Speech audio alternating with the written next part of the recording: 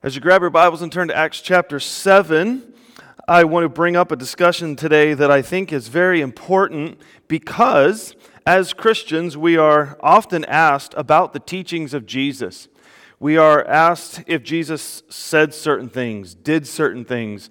Namely, did Jesus really raise from the dead? Did Jesus really claim to be God? Did Jesus speak about the moral and ethical issues of our day? Did Jesus really talk about things like heaven and hell, and what was his stance there? Did Jesus talk about marriage and human sexuality? Did Jesus talk about racial issues and cultural issues? What was Jesus' stance on those? What is a Christian supposed to believe about those things? And how is a Christian supposed to act in regards to all of these cultural things that we find going on today? And no matter what the topic is of the discussion, no matter what the question is, we understand that a lot of the questions about Jesus come from various places within our hearts and minds. Sometimes people ask us questions because they're hurting. There's some pain in their life, and they're wanting to resolve this pain in their heart. And so they're asking questions about Jesus to see if Jesus really does have answers, if there are really answers in the Bible that can solve the issues that are causing pain in their life. Sometimes people are confused and they hear a bunch of different things about Jesus, that some Christians say one thing about Jesus and another set of Christians say another thing about Jesus, and sometimes people get very, very confused, and so their questions come from a place of confusion in their life, and they're really trying to get to exactly what Jesus said. Sometimes people are angry. They're angry with God. They're angry with Jesus. They're angry with the church because Jesus has said things that didn't quite go with what they desired Jesus to say, and so they're angry with Jesus. And some people, they're having a hard time with what they grew up to believe, and maybe they're hearing challenging thoughts. Maybe what they were raised to believe has now come to question in their own mind. And some people a lot of people actually feel very guilty for asking questions. They believe that somehow questions and asking questions is somehow a sin, or because we've been told so many times in the last decades about questions that somehow asking a question means that you don't have good faith, or that somehow you doubt things, and somehow doubt has become like this unpardonable sin or something. And we really need to work around that, because so many people walk away from their belief in Jesus because they didn't get their questions answered, and because those questions in their heart and in their mind, for whatever the reason was, that they couldn't get those reconciled, and maybe they found something that made them happier or seemed to make more logical sense to them, or maybe even satisfied some things in their life that they felt like were true to themselves, and so they wanted to go out and to live those things. And there's so much to be said about this topic, but just looking at one piece of this weekend, in Stephen's speech, right at the beginning of Acts chapter 7, he's asked this very important question, and then his answer to that question then leads him to a statement, and then his answer to that question actually results in his death. And so it's a very crazy turn of events when a question turns into his death. And when we start thinking about what happened to Stephen and what Stephen did in this text, we come away with a lot of things, but just for today, we're going to focus in on one piece of this, and that is the statement, speaking truth requires speaking without self-preservation. Speaking truth requires speaking without self-preservation. In other words, if we're going to be helpful today in answering people's real questions, no matter where that question happens to be coming from, we're going to have to break away from this notion that I'm going to try to answer the question in such a way that's not going to bring any personal harm to me. In other words, a very simple example is when a friend asks another friend a real question, and maybe the friend wants to give an answer, but they're afraid that they're going to get angry with them or reject them. And so in order to save their own feelings, they're going to give a false answer or a partial answer, or they're just going to be placating to the needs of the questioner or the desires of the questioner. In other words, Christians, if we're going to do a good job answering questions, and we're also going to defend the truth that Jesus actually said and the things that he actually did, we're going to have to put ourselves out there a little bit more. We're going to have to put ourselves in positions where we're probably going to be criticized, and then we're going to have to sit in that and stay with it. We're going to put ourselves into positions where people that we love are probably going to choose to reject us or to stay away from us or to think negative things about us. Because one thing that's taking place in our culture today seems to be a lot of backpedaling from previous statements, not because people find a previous statement that they made to be inaccurate or wrong. I'm sure there's a lot of that going on today, and that's genuine, right? That's called being a learner. That's called growing as a human being. When we once believed something and we made statements according to that belief, but then we became better educated, we started to understand things a little bit better, and then we actually had a true change of mind, a true change of heart. That's called genuine growth. But when we make a statement, get social pressure, and then change our statement, I question the genuineness of that a lot. And I think that there's a lot of both going on today as we deal with what we're dealing with culturally. I think there's a lot of people learning a lot of new things, a lot of people changing their opinions on some things, and rightfully so, a lot of growth taking place. But I think there's also a lot of placating going on, a lot of fear of speaking what we really believe. And so in some ways, our culture is speaking what it believes better. In some ways today, we're speaking it with more lies and more placating to people's opinions than really growing in true knowledge and true understanding. And so with all that could be said about that, I'm trying to be faithful to just our move through the book of Acts. I'm not trying to do any Bible gymnastics, or I'm not trying to be political in any way, but I just, as a pastor, want to bring you the reality of God's Word the best that I can. And so in looking at this text right away, in verse 1, Stephen is asked this question by the council and the high priest in particular. And the high priest said, "Are these things so?" What a question. Are these things so? If you're just reading chapter 7 or you didn't listen last week, you're probably wondering what these things are. These things were the accusations against Stephen as quoting Jesus to be saying that Jesus would destroy the temple and would change the teachings of Moses. That was the accusation, that the council came to Stephen and they drummed up people that would lie about him. They created these lies. They created these false accusations about Stephen, knowing that they were false, by the way. And they accused and they took words of Jesus and they very slightly twisted them around to make Stephen look very, very bad.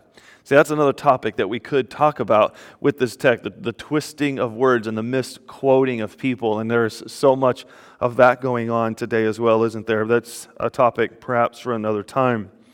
But that's what was going on with Stephen. And when he was asked, "Are these things so?" it was a question that was an honest question, a good question, but it was a question that was going to be very difficult to answer because first it had to dispel the lie that was packaged in that question. And in order to do that, Stephen had to go back and give in defense of what he believed. He had to go back and look at the Jewish history, because that's who these folks were. They had to go back to the Jewish history all the way back into Moses, because that's where the lie was. But he went back even further than that, and he went back to Abraham, and he started there, and he moved all the way through Abraham and Joseph and Moses and the prophets, and he gave and he unfolded an accurate history which all in the hearing of his words would have understood to be true, which all of them can find common agreement on their own history and where they came. But the problem that Stephen then started to have with these people is that throughout the unfolding of this account of history, to clarify the false accusations that he was under, he had to admit something within that history that his hearers were not going to enjoy hearing, but could not refute.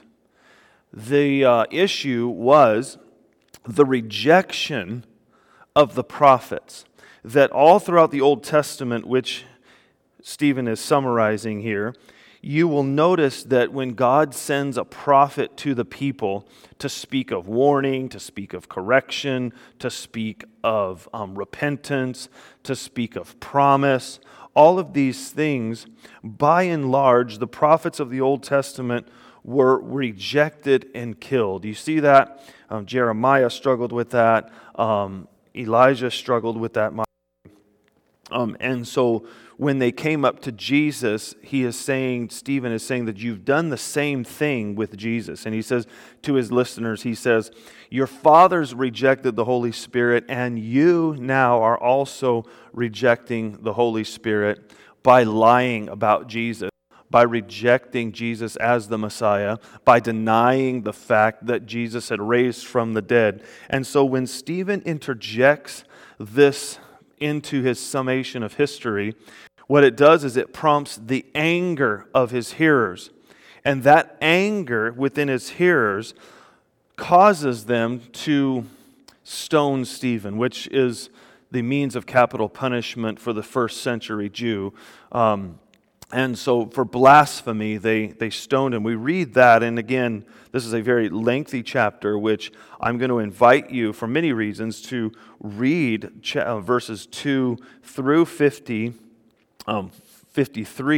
and you get this rich account of the Old Testament. If you're not familiar with your Old Testament, reading this chapter alone in the book of Acts will give you a good handle on everything that went on there. It's a pretty amazing text as it helps us with that. But I want to draw your attention to this stoning of Stephen, which helps us understand the application of today's message. Starting in verse 54, we read this. He says, now when they, his hearers, heard these things that I just described to you, they were enraged and they ground their teeth at him. But he, verse 55, full of the Holy Spirit, gazed into heaven and saw the glory of God and Jesus standing at the right hand of God. And he said, behold, I see the heavens open and the Son of Man standing at the right hand of God. But they cried out with a loud voice and stopped their ears and rushed at him. Then they cast him out of the city and stoned him, and witnesses laid down their garments at the feet of a young man named Saul. And as they were stoning Stephen, he called out, Lord Jesus, receive my spirit. And falling to his knees, he cried out with a loud voice, Lord, do not hold this sin against them. And when he had said this, he fell asleep. Now it's amazing, Stephen, over the last several weeks and chapters that we've been studying the book of Acts has been a wonderful example of how to live out a Christian faith in a hostile environment, or to live out a Christian faith in a place where there is social unrest and where there is cultural animosity, because that was exactly the scene in chapters 5 and 6. And in this whole setting of the early church in which he lived. And here we see Stephen, first of all, his accusers were full of rage. He said what he had to say, even though those that were asking the question and putting forth the accusation were going to be enraged with him. So right away, I think about people that have told me, well, I can't tell the truth to my wife because she'll get so mad at me, or I can't tell the truth to my friends because they will get so mad at me, or I can't really share what I really feel is going on in our relationship because I think they're going to get mad at me. I really can't speak the truth because someone's going to get mad at me. Let's admit that the truth is very, very angering, isn't it? It's very, very angering. And sometimes it is that anger within us that reveals to our own heart that we really would rather hear a lie than the truth. And when truth comes to you and I, sometimes it's like a big slap in the face or punch in the gut. And our immediate reaction sometimes to truth is this pushback and this rejection and this denial. And then so many times in our discussions, the question or the discussion doesn't go to, is it true? The discussion goes to, you made me mad. As if making someone mad is the thing that we must avoid at all cost. Or to put it a way that's in greater terms today, to be offensive is the utmost faux pas of our day. We simply have come to the place in our culture where to be offensive is to be the worst kind of person on the face of the planet. And what we have forgotten in our culture, that many times the truth is offensive. The truth makes us very angry. How many of you have been doing things in your life that are hurtful to other people in a real sense, and then you're told that you shouldn't be doing that, and you are just immediately, I'm offended. I'm offended. And so much of our world is walking around so afraid to make someone angry that we've started just being quiet about truth. Now, I'm not saying we need to be rude. I'm not saying we need to be insensitive. I'm not saying that we need to be vulgar or crass. I'm not saying any of that. I'm saying that we need to take some good time alone with ourselves and with God and look at things that we believe to be true. And if they truly are true, if they are really real, we must speak those things. If they are indeed true, we must speak those things because they're true and allow people the freedom to be angry with us if they choose, to be offended with that if they choose. And if they are offended by the truth, they have to own that. If you are offended by the truth, you have to own that, and you have to deal with the truth that is being presented to you. Because when we as Christians are asked all of these questions from all of these places, if somebody comes to us and they are hurting and they have a question and we withhold truth because we feel like we're going to make them angry, what we're really doing is we're saying, I care more about you being angry with me than I do solving your hurt and fixing and removing your pain.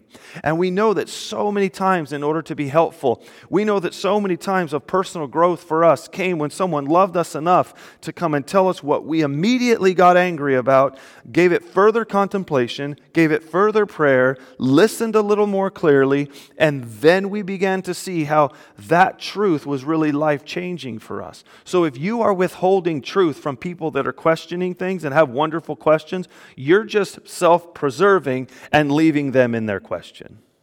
And that, to me, is not very Christ-like nor very loving at all. And so Stephen then did that, and he worked in this way. He also exemplified Christ perfectly as he was being stoned. Notice that he sounds a lot like Jesus. If you want, you can go back to the end of each gospel account and you can read the cross scene and how Jesus behaved during that time. It looks very, very much like this. And so Stephen, even in this moment when he's being stoned to death, he is actually calling out to the Lord to receive his Spirit. Sound like Jesus there. And then he also prays for those that are stoning him. So the perspective of Stephen is not of revenge, not of hate, not of ridicule, not of trying to get them back, not to ignore them, but Stephen, when asked a question, is this so? Stephen gave a truthful answer, not seeking self-preservation, and then when pain came back his way, he sought the forgiveness of those that were harming him. He prayed that God would forgive those that were hurting him. What an amazing, outstanding example of being a Christian. So you and I, There are several observations that we can make from this text. And the first one is Christians are called on to answer the false accusations concerning Jesus. I think I've said enough about that already. Second of all, Christians are not to back away from the truth for self-preservation. I hope that I've made that very, very clear during our time together today. Third observations, Christians are to pray that God would forgive their accusers. When's the last time you read a post or heard something on the news or saw something in social media that was really kind of pushed against things that you believe? Maybe it enraged you. Maybe it angered you. Maybe you put up an opinion on social media, or you said something to your friends and you just got blasted for it. I mean, they came at you, no holds barred. They came at you with everything. Foul language, dismissive kind of quotes, just really attacked you.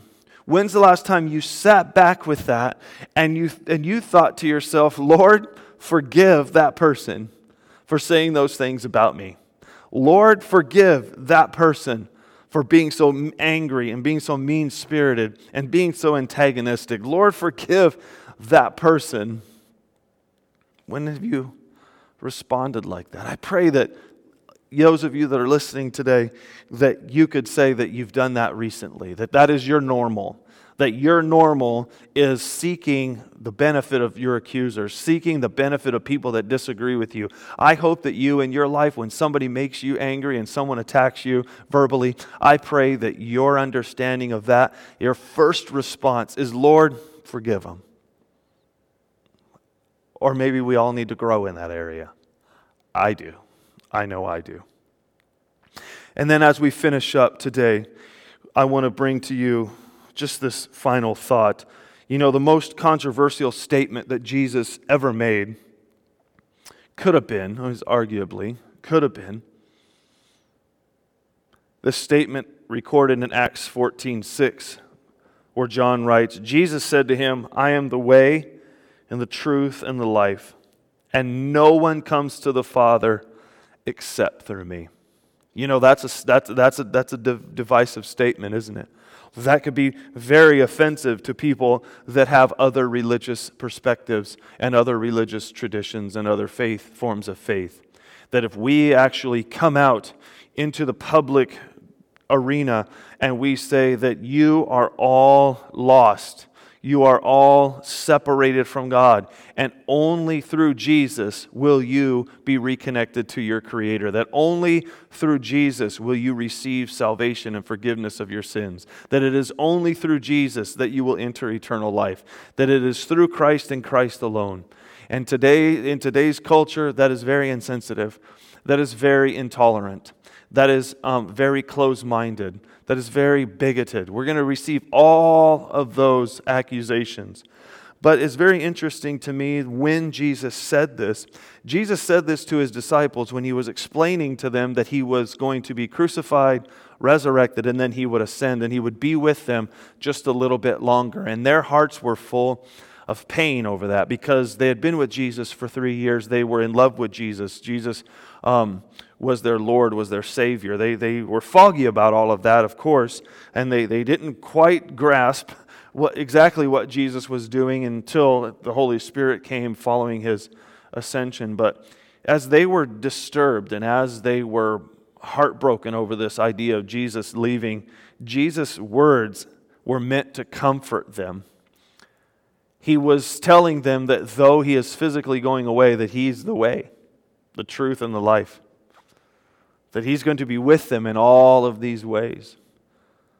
So as I said in the beginning, a lot of questions come about Jesus from a place of confusion and pain. A lot of questions about Jesus come from a place of being on the doorstep of abandoning their faith. And if we are self-preserving in our answers, we will rob people of experiencing the comfort of Jesus. So a couple questions. Could it be that we are missing out on the comfort of Jesus because we are afraid to fully accept his controversial words? And could it be that we are keeping others from the comfort of Jesus because we are afraid to share his controversial words. Closing challenge is this. Challenge you to speak the truth out of love rather than keeping silent for self-preservation. Let's pray together. Father, we thank you today for your word. It always, Lord, challenges our minds, penetrates and challenges our hearts. Father, I pray that we, as we have been confronted by your word today, that we would find comfort in knowing, Lord, that you are going to walk us through all of the chaos in which we live. That you remain the way, the truth, and the life, and no one comes to the Father except through you. Father, I pray that you would encourage each one of us, that you would empower each one of us to love people enough to speak the truth to them, even though it may cost us something. Father, help us to be bold enough in our day, bold enough to learn and to change, bold enough to stand strong in the things that are confirmed to be true. As we, Father, as your people are, or should be, I hope that we are, all continually learning, continually growing, continuing to progress in our understanding of ourselves, of you, of the world in which we live, continuing to understand in better ways how you are working and operating in the world. And as we do that, Lord, we're going to be asked a lot of questions by people that have a lot of different motivations. Some people want to paint us into a corner and put us in certain categories and give us certain labels. Other people are hurting, God. Other people are confused. Other people are on the doorstep of walking away from their faith in you. And so, Father, we pray today that you would give your church a boldness to speak the truth in order that others may receive the comfort of your presence in their life. We love you. In Jesus' name, amen. God bless you. We'll see you next time.